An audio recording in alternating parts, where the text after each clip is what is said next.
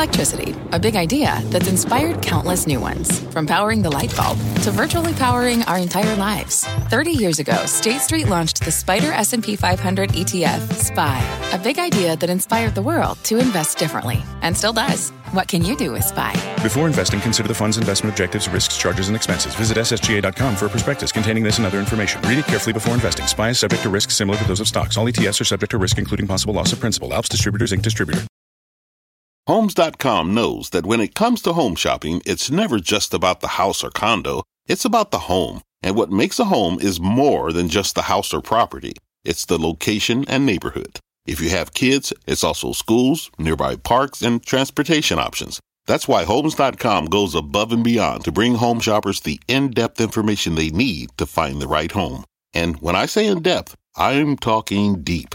Each listing features comprehensive information about the neighborhood, complete with a video guide. They also have details about local schools with test scores, state rankings, and student-to-teacher ratio. They even have an agent directory with the sales history of each agent. So when it comes to finding a home, not just a house, this is everything you need to know, all in one place. Homes.com. We've done your homework. My mission is simple, to make you money. I'm here to level the playing field for all investors. There's always a bull market somewhere, and I promise to help you find it. Mad Money starts now. Hey, I'm Cramer. Welcome to Mad Money. Welcome to Cramerica.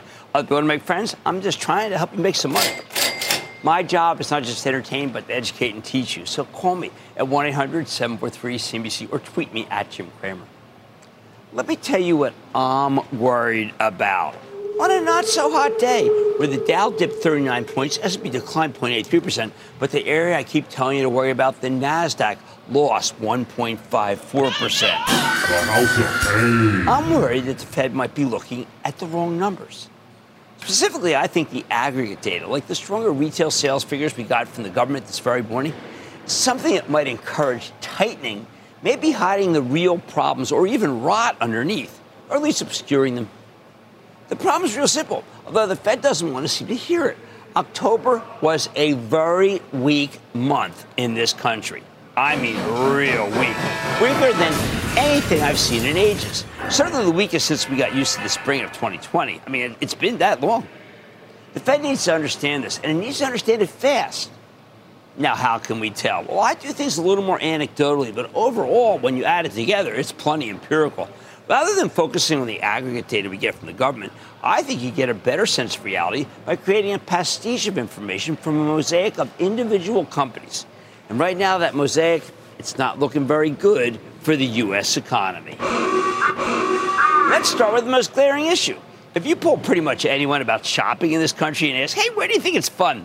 Well, they're pretty split. It's either Costco or Target, right? I mean, they like Costco because the club membership lets them experience the thrill that comes maybe with, say, a treasure hunt of finding a bottle of Caymus, my favorite wine, for about $75. That's lower than what most liquor stores pay for the product, to say nothing of what they charge you for it. Costco can do that because it has buying power. It's that big. It wants to have volume growth, not price increases. And because it has the membership fees to offset weaker product level margins. Now, Costco had 6% same-store sales growth in October, a number that initially looked okay. But now that we've seen how the other retailers did it, it's clear the world's largest discounter had a terrific month, which isn't exactly a sign of strength, right? That given that it was 6%, albeit it was against some terrific months last year. Then there's Target, which we've got to talk about. Target, which is doing much worse. Do you know it closed down 13% today? I don't know a soul who dislikes going to Target. In our house, we make a pilgrimage there before we go to the beach. It's where you spoil yourself. You can get everything you need at a Target, especially if you go with their much cheaper store brands that I think have fantastic quality. Better a lot than the name brands. A great place to shop. Aisle by aisle. But you know what you might not like? Right now, if you're not doing that well, you might not like the prices. See, it's not the cheapest. And if you are stretched thin, well, you're going to trade down from Target. Of course, trading down is a very tricky thing. I went to my local Dollar General last week, aisle by aisle, and I saw nothing for $1 there besides a pack of those big, softer Smarties at the register. They charge real prices there. Now, I asked for a price check on the Smarties for the kid. AJ rang it up, just in case it might be, say, $2. That's how suspicious I become about Dollar General's prices. No such thing as a real dollar store anymore. Make no mistake, though, if you're worried about being laid off or you're having trouble making ends meet because Washington scrapped last year's highly underrated child tax credit boost, then you're trading down from Target to something like Dollar General.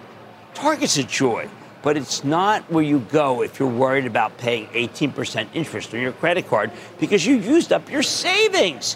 When you're trading down, let's see, you go to Walmart, which is why it had a much better quarter than Target. Although every Walmart was pretty, even Walmart was pretty unenthusiastic about the month of October. It's called a cadence, and as the months went on, I think Walmart's October was weaker than the other months. Now, if you drill down, you'll see that Target had some select aisles that went well, but nothing that could change the overall trajectory. So I don't care that the government's numbers showed retail sales up 1.3% in October, month over month. You know what I'd rather do? I'd much rather listen to Target CEO Brian Cornell, a straight shooter, who says in the release, in the latter weeks of the quarter, sales and profit trends softened meaningfully, with guest shopping behavior increasingly impacted by inflation, rising interest rates, and economic uncertainty, end quote. Mind you, this is the CEO of Target speaking, not some Fed governor statistician. He's a seasoned, serious, rigorous merchant with a tremendous track record. When I recently walked through a beautiful Target store with him, I was struck by how exciting it was. It was kind of like to tell the wife kind of exciting. You know what I mean? Aisle for aisle, that Target was much nicer than anything I've seen at my Walmart. But they were pricier than you might want if you're worried about economic uncertainty. Hence, yes, indeed, the disappointing quarter. What matters here is that the Fed's made more progress in its war against inflation, I think, than they may believe. I wish they'd take their cue from a Target. Sometimes it's more accurate than the macro data. Now, there's definitely a way to thread the needle here. In order to beat inflation, the Fed has to raise rates and sow economic uncertainty to the point where consumers no longer want to go to a full-price department store and spend a ton of money. That brings down prices. I think you can do that without also bringing down Target. I mean, we're not talking about Neiman Marcus here. I'm not asking for the Fed to engineer a soft landing for the people in first class, but maybe they can at least spare the people sitting in Economy Plus. What else should make the Fed nervous? How about the amazing quarter that TJX reported today? I followed TJX, the parent company of TJ Maxx and Marshalls, for decades. I've never heard them as confident about their inventory position as they were this morning. Remember, this is an off-price chain that buys unsold merchandise from department stores for next to nothing. That means they're major players. Maybe they bought stuff from Bed Bath & Beyond. Maybe Bed Bath & Beyond's pretty much begging TJX to buy their product for a song because they're so desperate and they don't have enough cash on hand. TJX is like a vulture feasting on the carcasses of other retailers. What I found profoundly worrisome was that their business, again, got better and better as the quarter went on. Again, that means October had to be real bad for the rest of retail because it was so good for them. Finally, everyone's been going gaga for tech lately, especially the semiconductors, to which I say, based on what? Today, Micron told us the answer, based on nothing. The gigantic maker of basic chips, integral to pretty much everything, said that business had weakened and they're going to miss the quarter. October was bad. The problem here is that we've heard this not once, but twice already from Micron, along with very similar language, about how they're taking bold and aggressive steps to reduce the supply of their chips. Bold and aggressive. Here we go again. That includes slowing down any capital expenditures that would go to expanding capacity, and we've heard it all before. With President Biden making it much harder to sell chips to China, there's going to be a continuing glut of semiconductor equipment. Bad news for Lam Research, one of my favorite companies. Most important, Micron shows that there's been no pickup in the sale of basic electronic devices, especially personal computers. And that's just plain bad for a whole host of component makers. Judging by the initial reaction to the stock of one of my favorites, NVIDIA, tonight, its earnings aren't going to change anyone's mind positively either. We will have a full NVIDIA report for Investing Club members in your inbox later this evening, and we'll address it again tomorrow on our club call. Later on tonight, I'll give you my take on the coming understatement of unemployment in this country.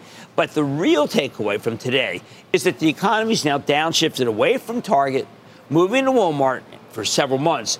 And in October, the trade down went all the way one notch to TJX. That's the stopping point. Once we get below the off-price chains, it means there's just too much fear and too little good news to make November any better than October. Not good, given that November's when the holiday season gets rolling. The bottom line, I am begging the Fed to look at what's happening at individual companies, big ones, not small ones, so that they'll be a little less ruthless going forward. 50 basis points, not 75, because if they only focus on the macro data from the government, they're going to cause a lot more damage than necessary. Let's go to Joe in my home state of New Jersey. Joe. Hello, Cramer. Thank you for taking my call. Of course, Joe. How have you been? Very, very good. Thank you.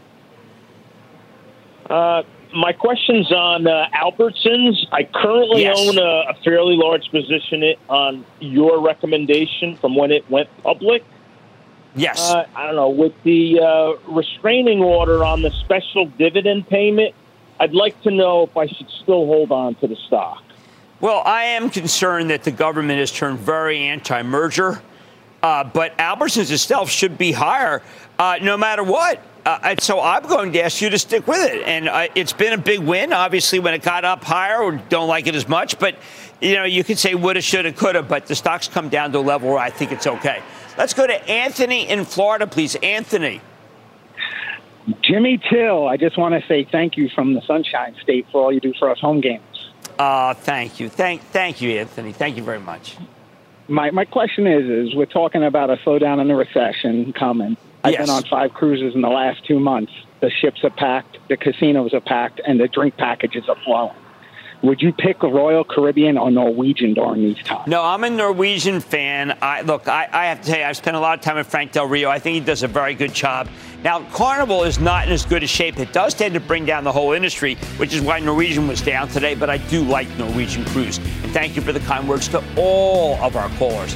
I am begging the Fed to look at what's happening at large individual companies, particularly retailers, to see if they only focus on the macro data from the government. I think they're going to do a lot more damage than necessary by raising rates too fast and too big. On Mad Money tonight, former Domino's CEO Patrick Doyle has been tapped to be its executive chair, actually, of Restaurant Brands International. I'm learning more about his vision for the quick service company with the man himself. Then, you called in and stumped me on a few stocks, so I'm turning in my homework on a handful of names that you've been asking about. And yes, Cisco reported after the bell. So what did this quarter tell us about the tech hardware space? It's a big company. I'm discussing with the CEO. So stay with Cramer.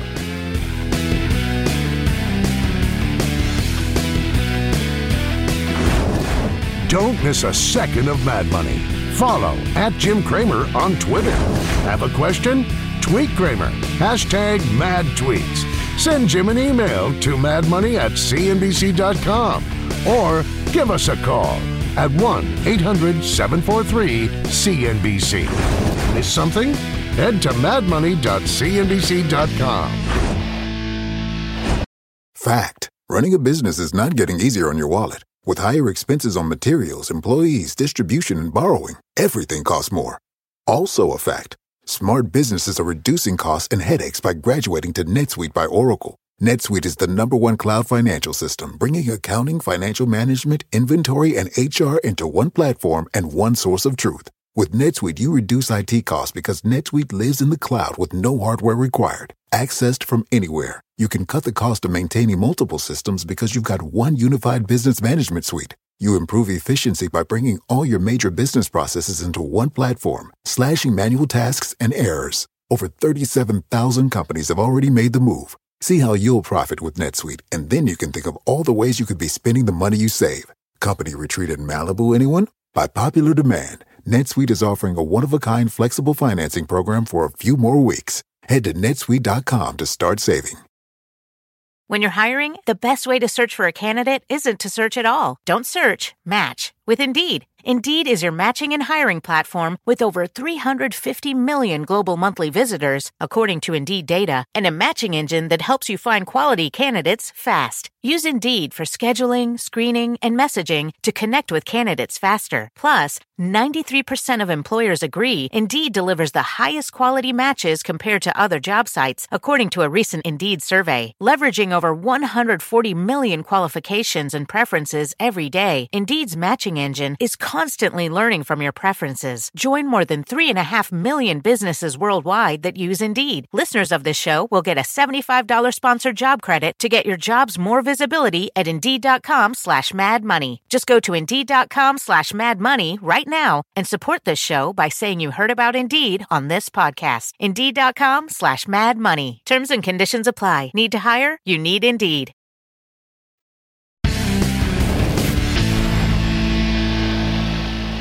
We got some big news out of the restaurant industry this morning when we learned that Restaurant Brands International, I think Burger King, Popeyes, Tim Hortons, is bringing in Pat Doyle as its new executive chairman. That means he's an operating person, not just means he's a chairman. Now, you might remember Doyle as the longtime CEO of Domino's Pizza, where he spearheaded one of the most incredible turnaround stories I have ever seen, taking the stock from $12 in 2010 to $271 when he retired in 2018. That's pretty fabulous. Doyle's got a simple mission at Restaurant Brands: help speed up the company's growth rate. How important was this hire? I mean, Restaurant Brands saw its stock on a not-so-good day jump nearly 7% just on this announcement. But don't take it from me. Let's check in with Patty Doyle. He's the new executive chairman of Restaurant Brands International for the first time in far too long. Mr. Doyle, congratulations and welcome back to Mad Money. Thanks, Jim. Great to see you. Well, Pat, I got to tell you, you got a tough job because Restaurant Brands has been an outstanding performer. This is not some company that you need to come in and turn around. They've been doing a great job. So with that in mind, how can you make such a good company even better to justify what I think is a pretty exciting pay package if you do? Yeah, well, Jim, you nailed it. I mean, the reality is Jose and the team have been doing terrific work. Their franchisees are invested, and it has been doing well. I think there's an opportunity to accelerate growth even more. And so, as I'm starting to learn this business and the 4 different brands, both in their home markets and in international, the opportunities are huge to accelerate this even more. And I'm excited to be diving in with the team and start figuring out ways we can get that done. Okay, so when you first started, of course, I met you that first week in that incredible move at Domino's, you did say that the quality wasn't what you wanted. Now, that's a dicey thing because there's a lot of companies, a lot of people that were invested in the current Domino's Pizza, and you had to upend things. And you did so in a critical way by showing people, comparing it yourself to cardboard. Are there things in the RBI arsenal that you think need that kind of redoing? No, I don't think anything needs that kind of redoing. I mean, the food is great. I had a big spread of Popeyes for lunch, and I mean the food was amazing. And I've been out trying all of the different businesses over the last couple of weeks as I've been having these conversations about joining up. I think the one that probably needs the most work, and they've announced a big $400 million investment, is into Burger King in the U.S. Outside of the U.S., it's growing like crazy. It's a terrific business. Inside the U.S., there's some work to do, but the quality of the food is great, and it's really about getting the assets where they need to be, getting the restaurants fixed up, getting the operations where they need to be, but they're partnering with the franchisees. They're focused on the franchisee success, and so I'm quite confident that they're going to get that going the right direction.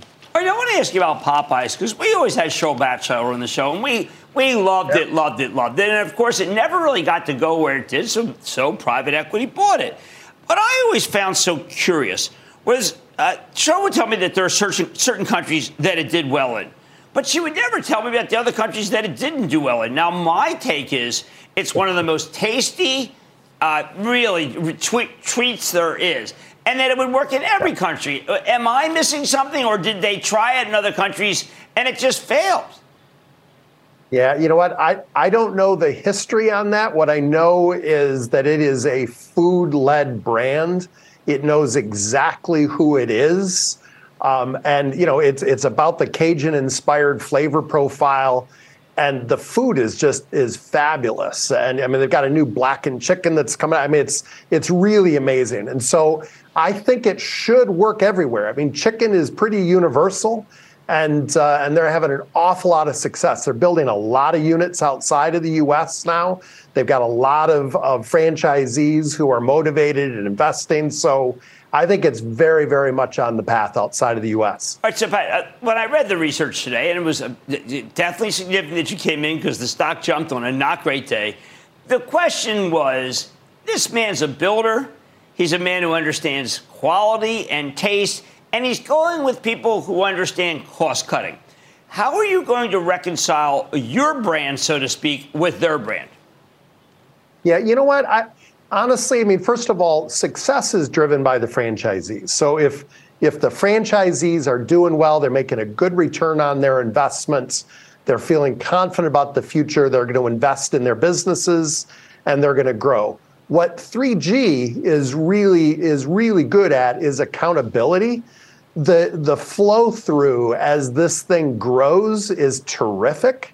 And so really it's about accountability. It's not about cost cutting. It's about spending dollars wisely, finding the places you can invest. And again, the best proof of that, and frankly, it was one of the things that got me excited, was this $400 million investment that they're making as a company into the Burger King brand in the U.S. And so they're willing to invest. They've been investing. They've gotten their digital platform up and running over the course of the last 3 years, and they had to bring a lot of folks in to do that. So it's about investing wisely, and that will fit very, very well with the way I look at how you grow these brands. Well, when I heard about it, it changed my mind. I have not been recommending restaurant brands.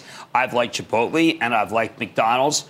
I've even liked Yum. I've always felt that perhaps these guys weren't doing it the direction that I like, but I have always shared your enthusiasm, and I think that suddenly restaurant brands now jumps to the top of the list. Pat Doyle, incoming executive chairman of Restaurant Brands International, QSR. Patty, great to see you. Thanks, Jim. You too. Great to be back on. Wow. Well, let me tell you something. The guy's a moneymaker, and money's back into it. Coming up, it's not buy and hold, it's buy and homework. Cramer kicks off the homework part. Next. The spirit of performance defines Acura, and now it's electric. Introducing the all-electric ZDX, Acura's most powerful SUV yet. While what powers their cars may change, the energy that makes Acura never will. Crafted using the same formula that brought them electrified supercars and multiple IMSA championships, the ZDX has track-tested performance that packs an energy all its own. With a premium Bang & Olufsen sound system and up to 313-mile range on a single charge, and a Type S variant with an estimated 500 horsepower, the ZDX is everything they said electric could never be. It was built with the driver in mind, just like Acura's been doing since the beginning. We could talk all day, but the only way to experience this electric performance is to drive it yourself. Unlock the energy and order yours at Acura.com. Take your business further with the smart and flexible American Express Business Gold Card. It offers flexible spending capacity that adapts to your business. You can also earn up to $395 in annual statement credits on eligible purchases at select business merchants. That's the powerful backing of American Express. Terms apply. Learn more at americanexpress.com/business gold card.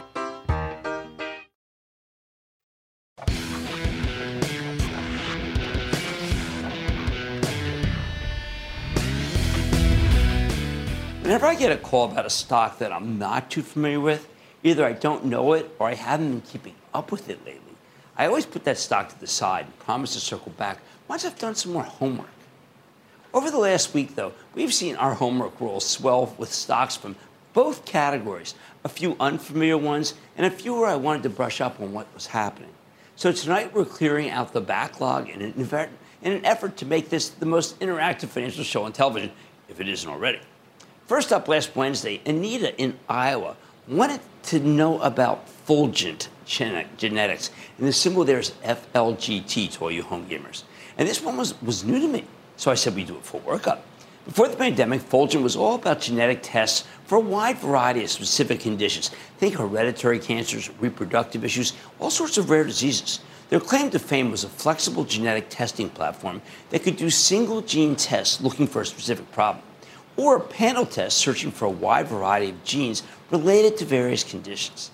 Then the pandemic hit in March of 2020, and they quickly rolled out a bunch of COVID tests, both PCR tests and at-home antigen testing that was offered as a service. This quickly became Fulgent's largest source of revenue. Unlike many other pandemic plays, this company didn't rest on its laurels, though. Flush with cash from the COVID testing business, Fulgent bought a company called Cytometry Specialists in August of last year, giving them some new exposure to molecular diagnostics, especially cancer testing, which is so important. I thought it could be a good long-term opportunity. In the interim, though, the market still treats Fulgent as a COVID stock. Last year, COVID testing did indeed account for 88% of their total revenue. And sure enough, Fulgent stock has the classic pandemic winner trajectory. It was trading in the low teens at the end of 2019. Then their testing business picked up, and the stock soared to 190 in February of last year, right before the widespread adoption of vaccines. But now that nearly everybody's had their shots, and if you haven't, please get one, COVID testing is way, way down, and the stock has collapsed. It's now back to around $36. Now, that makes perfect sense. In the most recent quarter, Fulgent sales were down nearly 54% year over year, and the earnings dropped nearly 92%. It followed the trajectory of the earnings, and that's only expected to get worse in 2023. In fact, the analysts expect the earnings to vanish entirely, with Wall Street looking for a $2.19 per share loss next year. In the end, live by COVID testing, die by COVID testing. At this point, the question is whether you believe in the rest of the business enough to try bottom fishing here. Fulgent calls this their core business, and it was actually up 110% in the most recent quarter, now accounting for 53% of total sales. That's certainly good to see, although most of its growth that they acquired from Cytometry Specialists. That's okay. The deal closed a little over a year ago, so the comparisons are about to get a lot more difficult next earnings season, but I like this acquisition. That said, I don't see much more downside here, as Fulgent's got net cash of roughly $900 million, yet their current market capitalization stands at just $1.06 billion. That's quizzical, people. Wall Street's valuing this business at next to nothing. I bet it's worth more than that, but I also don't see particularly anything urgent to own this thing right now. Let's say I'm on the sidelines, but certainly with an inclination to want to buy after I see how the fourth quarter looks. Next up on Monday, Jim in Oregon asked me about this company called Anavex Life Science, and the symbol here is AVXL. It's another one, I just didn't recognize it. This is a clinical stage biopharma company that's trying to apply precision medicine to various central nervous system diseases. That's a very difficult section of diseases to try to cure or even to improve on. Now, see, the lead drug is potential treatment for Alzheimer's, Parkinson's, and some rare neurological conditions. It's actually in phase 3 trials for Alzheimer's. Now, Anavex has seen its stock nearly triple over the last couple of years as we've gotten a series of positive data points on their pipeline drugs in 2021. Last November, though, the stock started drifting lower as Wall Street lost interest in unprofitable growth names. Finally bottomed at $7 in May. Since then, it's nearly doubled thanks to more positive clinical trial data, including for its Alzheimer's drug. Now, there's more where that came from when they present at a big industry conference next month. And, of course, everyone's excited about anything that can possibly stem or slow down Alzheimer's. Cure it, I think, out of the question. Generally speaking, I do hate recommending unprofitable companies in this environment. But when we're talking about early-stage biotechs, that's just the cost of doing business. When it comes to Anavex in particular, I like they've got so many shots on goal, including for niche end markets like Fragile X syndrome. But, and this big but, I don't want anyone buying Anavex in the hopes that they'll come up with an effective treatment for Alzheimer's. Well, I love it if they can pull it off. I've seen too many investors get burned by drug companies that aim to treat this very tough disease. If you want an Alzheimer's play, I like something safer. I prefer Eli Lilly, which is so diversified, it would be fine if one drug candidate fails. I'll be talking more about that tomorrow at our meeting for Investing Club members at noon. With that disclaimer out of the way, though, I very much like Anavex. And, you've got my blessing to speculate on this one as long as you're only using your money that you can afford to lose. Also on Monday, Michelle in Wisconsin called about Ryan Specialty, which provides all sorts of services to the insurance industry. I'm familiar with this one, but I want to take a closer look before answering because the stock plummeted 23% last Friday, and I didn't know why. What went wrong? Ryan Specialty reported, and they missed numbers across the board. And management lowered its full-year organic growth forecast. These guys are seeing a slower project-based construction market, and they're also being hurt by the frozen merger business as they arrange insurance for M&A transactions in niche business. But I think that the pullback was frankly too exaggerated. While Ryan Specialty missed numbers, they didn't miss by that much. You're talking about a $10 million revenue shortfall, but it's on a $421 million basis. The earnings per share fell short by 1 penny, a penny. Yet the stock lost nearly a quarter of its value. Now, that seems like way too harsh a judgment. You need to know Ryan Specialty is one of the few IPOs from the class of 2021 that's actually been a winner because it's a real business with real sales and real earnings. I think you're getting a very good buying opportunity down here. Finally, last night, Jonathan in Indiana, hopefully that's not Jonathan Taylor of the Colts, who play the Eagles this weekend, he called to ask about a company called Americo, which is actually the parent company of U-Haul, hence the symbol UHAL.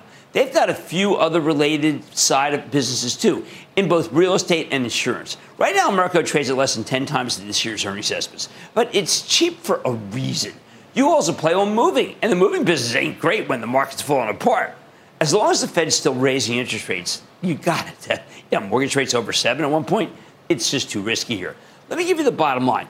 Fulgent Genetics looks interesting, but I want to see how the numbers look in the fourth quarter before I give it my blessing. Anavex, you've got my blessing for speculation, but only speculation.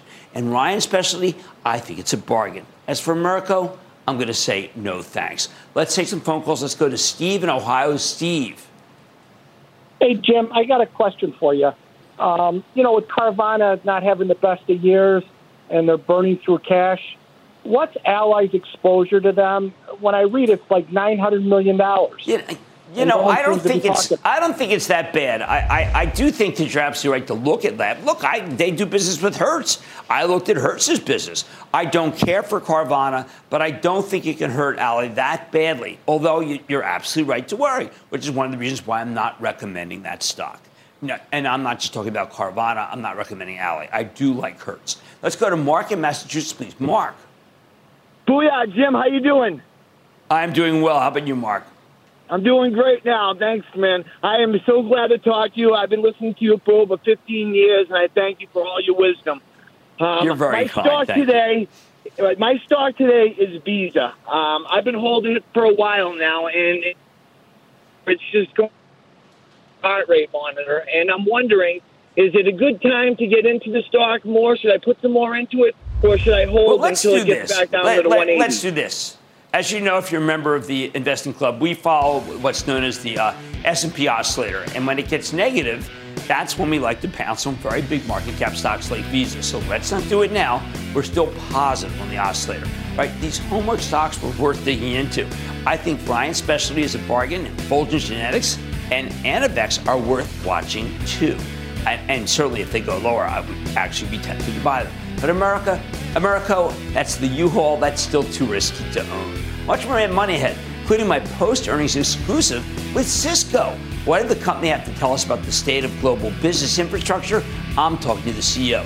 Then, will recent layoffs impact the Fed's action going forward? I'm going to give you my take. And all your calls rapid fire in tonight's edition of the Lightning Round. So stay with Cramer.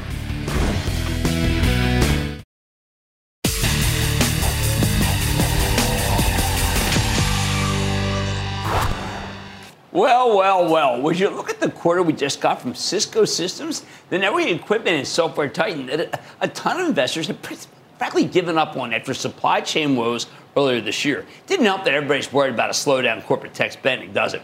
But after the close, Cisco reported a stellar quarter, a clean top and bottom line beat, with management also raising their full-year forecast, not cutting, raising. Even better, there was almost no hair on these. Pretty shocking given how the rest of tech's doing, which is how this stock could actually roar in after-hours trading. The last couple of quarters were a little tough, but I told you to stick with management because I thought the problems were short-term in nature. And that's why we still own Cisco for the charitable trust, and apparently we do. Now they've got their group back. I'm wondering if the stock could rally even more than it has. Maybe back to the 50s where they topped out last year. But before we get ahead of ourselves, let's take a closer look with Chuck Robbins. He's the chair and CEO of Cisco Systems. So more about the quarter. Mr. Robbins, welcome back to Mad Money. Thanks, Jim. Thanks for having me. I wish I was there with you in person, but maybe another time. Oh, I'm sure you will be. Now, Chuck, let's just take it first 30,000 feet. Almost every tech company I talk to has frankly disappointed. It's just been different shades of disappointment. They didn't have the demand, or they couldn't, frankly, get the product to the people, or they were blocked in China. Any number of reasons why things didn't go well. I did not get any of those impressions from you. Why are you standing out? Well, Jim, I think that, first of all, the teams did a great job executing. And as we've discussed, we've been working on this transformation in our business, and we're now at 43% of our business is recurring. Our revenues are recurring, and that's what's reflected in our RPO. We also saw supply chain continue to ease a bit during the quarter, which was helpful. From a sequential perspective, our orders were not terrible. They were slightly below like the 6-year range by about a point, but overall hung in there, and the teams just did a great job. But we should point out that in terms of orders in Q1, this was the second highest Q1 orders in your history. It was the second highest Q1 orders in our history, which is only eclipsed by the quarter a year ago. And so given all the backlog that we have, we're very pleased with the demand that we still see from our customers. And our teams in supply chain have been working their tails off over the last 2 years, and we're beginning to see some of the benefit. We talked about having redesigned several of our products, over 100 actually, but a couple of really large volume products. Those kicked in Q1 and began to ship in earnest, which was a very great contributor to the revenue line. So overall, it's just solid execution. Maybe people don't understand how strong the end markets you have. You're dealing with the companies that frankly haven't slowed down at all and still have very good business, correct? Well, Gartner just did a study recently that said roughly half of our customers say that their tech investments are going to be the last thing that they cut. And when you think about all the secular trends with 5G and hybrid work and hybrid cloud and these build out of these AI workloads and full stack observability, all of these things are tailwinds to our business, and all of our customers are trying to prepare themselves. The pandemic taught our customers a very important lesson about being prepared with your technology infrastructure. And I think that they're going to continue to spend as much as they can. We see IoT accelerating, particularly, as I mentioned, with the energy crisis in Europe. Our customers are trying to figure out how to reduce their energy consumption, and we have a lot of technologies that can help them do that. We talked about that on the call. So there's a lot of opportunity right now, Jim. All right, now a couple of analysts, they're skeptics, and I know that there are skeptics, and everybody has a right to be skeptical about everything when it comes to tech. But they're kind of skewed toward the idea that you have these problems, these supply chain problems, and now you've caught up and you're just feasting off your backlog. And next time we see you, things will be worse. And that is a narrative. Now, I mean, look, you and I are sports fans. That's very easy to say, you know what, you lost last quarter. And so, pretty much, give me a break. You're not going to win the next couple of games. Now, I think that narrative doesn't apply in sports and shouldn't apply to you. Can you talk about the idea that just because you've eaten through some of the supply doesn't mean the game is over? Well, first of all, Jim, I suspect you're reflecting on your Eagles last game and hopeful that doesn't reflect on the rest of the season, but we'll leave that for another time. Unfair, but go ahead. Look, we gave them we gave them more information today than we normally would, and here's what we told them. Based on assuming our bookings for the year are even down 10%, which is not what we're forecasting, we would project that we'll exit the year, the fiscal year, with 2 to 3 times our normal year-ending backlog, which I told him is normally $4 to $5 billion. So you take that as we exit this fiscal year, and then you look at 43% of our business coming from recurring, which is, again, the RPO number that we gave of $31 billion. We have more visibility than we traditionally have had, and we have a high degree of confidence in the results that we're going to be able to deliver. So I think we just have to execute. The team's going to execute. We're going to go do what we said we're going to do, and I think then, people will begin to believe. I will point out, Chuck, that you had told me and told the analysts that orders are what matter. Now, I followed the company since 92. Orders have always been what matters. But people overlooked it last time. Why are they not accepting the fact that orders are the best indicator of how Cisco's going to do? Well, I think the analysts are struggling with correlating this recurring revenue model. Right. And I don't think they really have grasped the magnitude of the backlog. And it's going to take a while to unwind that, clearly. We made a lot of progress this quarter. Our teams did a great job of getting the aged backlog out. But, again, the data that I gave you is even if we have a 10% downturn in orders this fiscal year. In the second half of our fiscal year, the order comparisons get very favorable. We're actually comparing right now against the toughest quarters that we had. So I think that, we'll see how it goes the rest of the year. We're not naive. We understand what's happening in the world, but we feel good. All right, I want to congratulate you, Chuck, on delivering exactly what you told us when you were on last time, and great work for Cisco. Thank you. Thank you, Jim. That's Chuck Robbins, CEO of Cisco, CSCO. Thank you. We have money to be back here for the break. Coming up, Cramer takes your calls, and the sky is the limit. It's a fast fire lightning round. Next.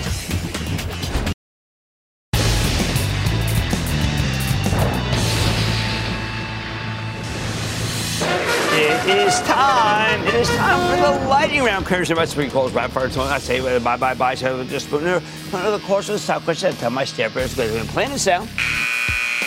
And then the lightning round is over. Are you ready, Ski Daddy? It's time for the lightning round. Currency money. Let's start with Ray in Texas. Ray. Howdy, Jim. Ray Johnson here in Dallas.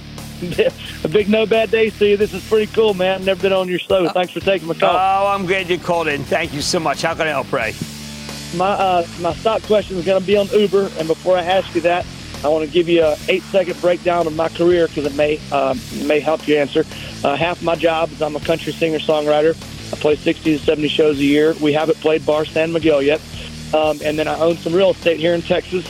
And my dad told me a long time ago, he said, son, I'm from Alabama, Ray Sr., his name. He said, Dad, he said, son, I bought Disney because you and your old sister, I knew were going to make me spend some money at Disney World.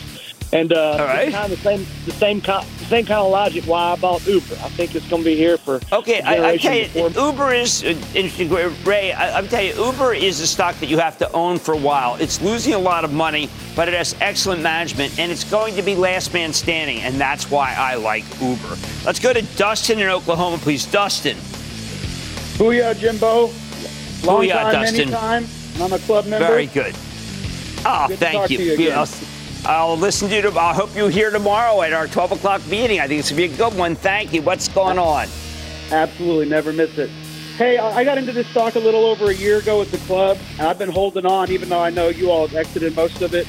I've seen on Scott Wapner's show several of the analysts on there say that they're looking forward to PayPal moving forward. What are your thoughts on that?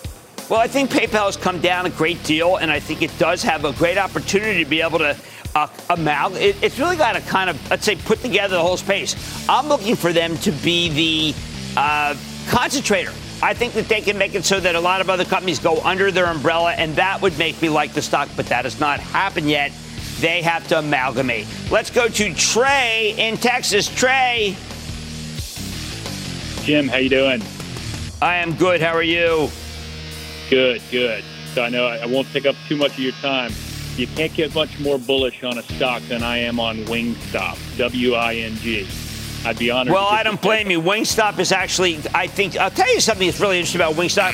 I think they've actually improved their formula greatly. I'd like to have them come back. They're all over the place more. They used to be more concentrated in some areas. Now they're really all over. I think it's a very good situation, and I think you're right. Plus, unlike most food costs, wings have actually come down.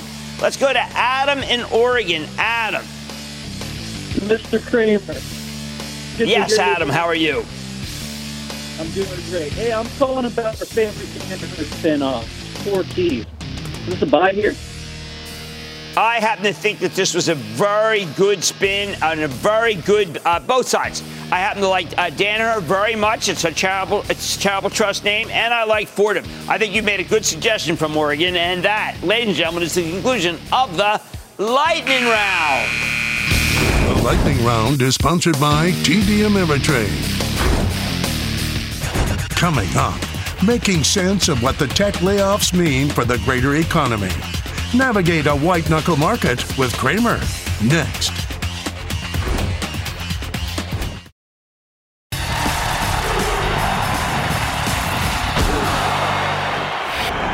It's Animal Farm time. All workers are equal, but some are more equal than others. That's how I feel about this wave of tech layoffs. Yesterday, Goldman Sachs put out a cogent piece arguing, and I quote, that tech layoffs are not a sign of impending recession, end quote. These layoffs get a ton of media attention, the paper said, but Goldman doesn't think that they tell us much about the rest of the labor market. You've got Meta laying off 11,000 people, Twitter firing 3,700, Amazon letting go an unspecified number of people, perhaps as many as 10,000. Then there's a smattering of other layoffs. Put it all together, as Goldman did, and it adds up to about 34,000 big tech layoffs announced just this month alone. Now, according to Goldman, this is not a sign that we're headed into a recession. But I actually think it's very good news on the inflation front, because these tech layoffs have a much larger hit on discretionary spending than regular jobs. First, let's pull apart these 34,000 layoffs. Most of these people make very good money. Wouldn't shock me if they're bringing in 5 times the median worker's salary of 50 grand a year in this country. So in terms of lost income, 34,000 tech layoffs might translate into, say, 170,000 regular Joe layoffs. Of course, anyone who thinks 34,000 is the real number has lost their mind. I believe it's just the tip of the iceberg. We know businesses in the rest of the country run lean. American non-tech companies know how to lay people off better than anyone else in the world. I'd argue we're way too good at it, as we saw at the beginning of the pandemic. Trying to get those people back was hard. We've seen wage inflation all over the place because we've got a labor shortage, but I don't think that's a huge part of what's been driving prices up. If you're looking for the source of consumer inflation, a lot of it comes from the advertising/engineering /brokerage, private equity, venture capital complex, including everyone involved in these industries that are now at the epicenter of the slowdown. They're the ones who are bearing the brunt of higher interest rates, whether it comes from a lack of confidence, a decline in the value of stock-based compensation, or a stunning fall-off in sales that results in an outright reduction in force. See, tech is at the vanguard of the decline. Now, we tend to think of Silicon Valley as an entity unto itself that tends to chug along pretty consistently. With the huge exception of the dot-com collapse, this industry's rarely had a downturn.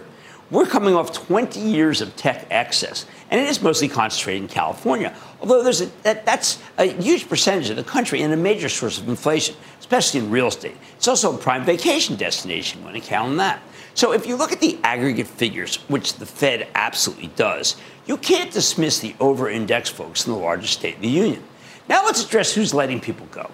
These layoffs are in companies that exist for consumption or advertising. I think of Google, Amazon, Facebook, advertising, consumption. Meanwhile, there are hundreds of smaller companies that were created in the last few years to meet levels of consumption that are now disappearing. Many SPACs and recent IPOs are already going under. On top of that, a plethora of attorneys, accountants, brokers, M&A people now have nothing to do. They're all candidates to be laid off come year end, too. There are hundreds of thousands of people at startups that aspired to come public and now can't because the market's closed to them. That includes myriad software, hardware, and biotech firms, especially enterprise software. And don't get me started on fintech. So when you see FedEx warning of lower than expected delivery volumes, do you think that has to do with industrial America, which is doing fine, or perhaps with these well-paid professionals who suddenly could be out of work? Let me put it this way. Over the last 2 decades, we've created a whole class of rich people spread across the country. And as their wealth vanishes, it's going to impact the entire economy. I'm not even counting the thousands of people who are about to lose their jobs in crypto world, or the ones who might get laid off if Target's right that October was dismal and November will be worse. We know the Fed wants to beat inflation, and that means causing real pain to the labor market. But some layoffs have a lot more impact than others. These people are purchasing power force multipliers. In that sense, they'll move the needle when they lose their jobs and can't find new ones because, remember, their skill sets are the same as everyone else who's just getting laid off. That's why I think the Fed can strike at the heart of the inflation snake. Technology. That's where it's going to be. And they can do it without killing the rest of the economy. Everybody else will be hurting soon enough when the pain trickles down. I like to say there's always a bull market somewhere, and I promise to try to find it just for you right here on Mad Money. I'm Jim Cramer. See you tomorrow. From pit lane to podium, the Las Vegas Grand Prix is providing fans a race day experience at the speed they deserve. With the help of T-Mobile for Business, our 5G advanced network solutions are powering race day operations with event-wide connectivity. From streamlined gate entry to an immersive app, giving fans blazing fast access to the sport they love. This is accelerating innovation. This is the Las Vegas Grand Prix with T-Mobile for Business. Take your business further at T-Mobile.com/now.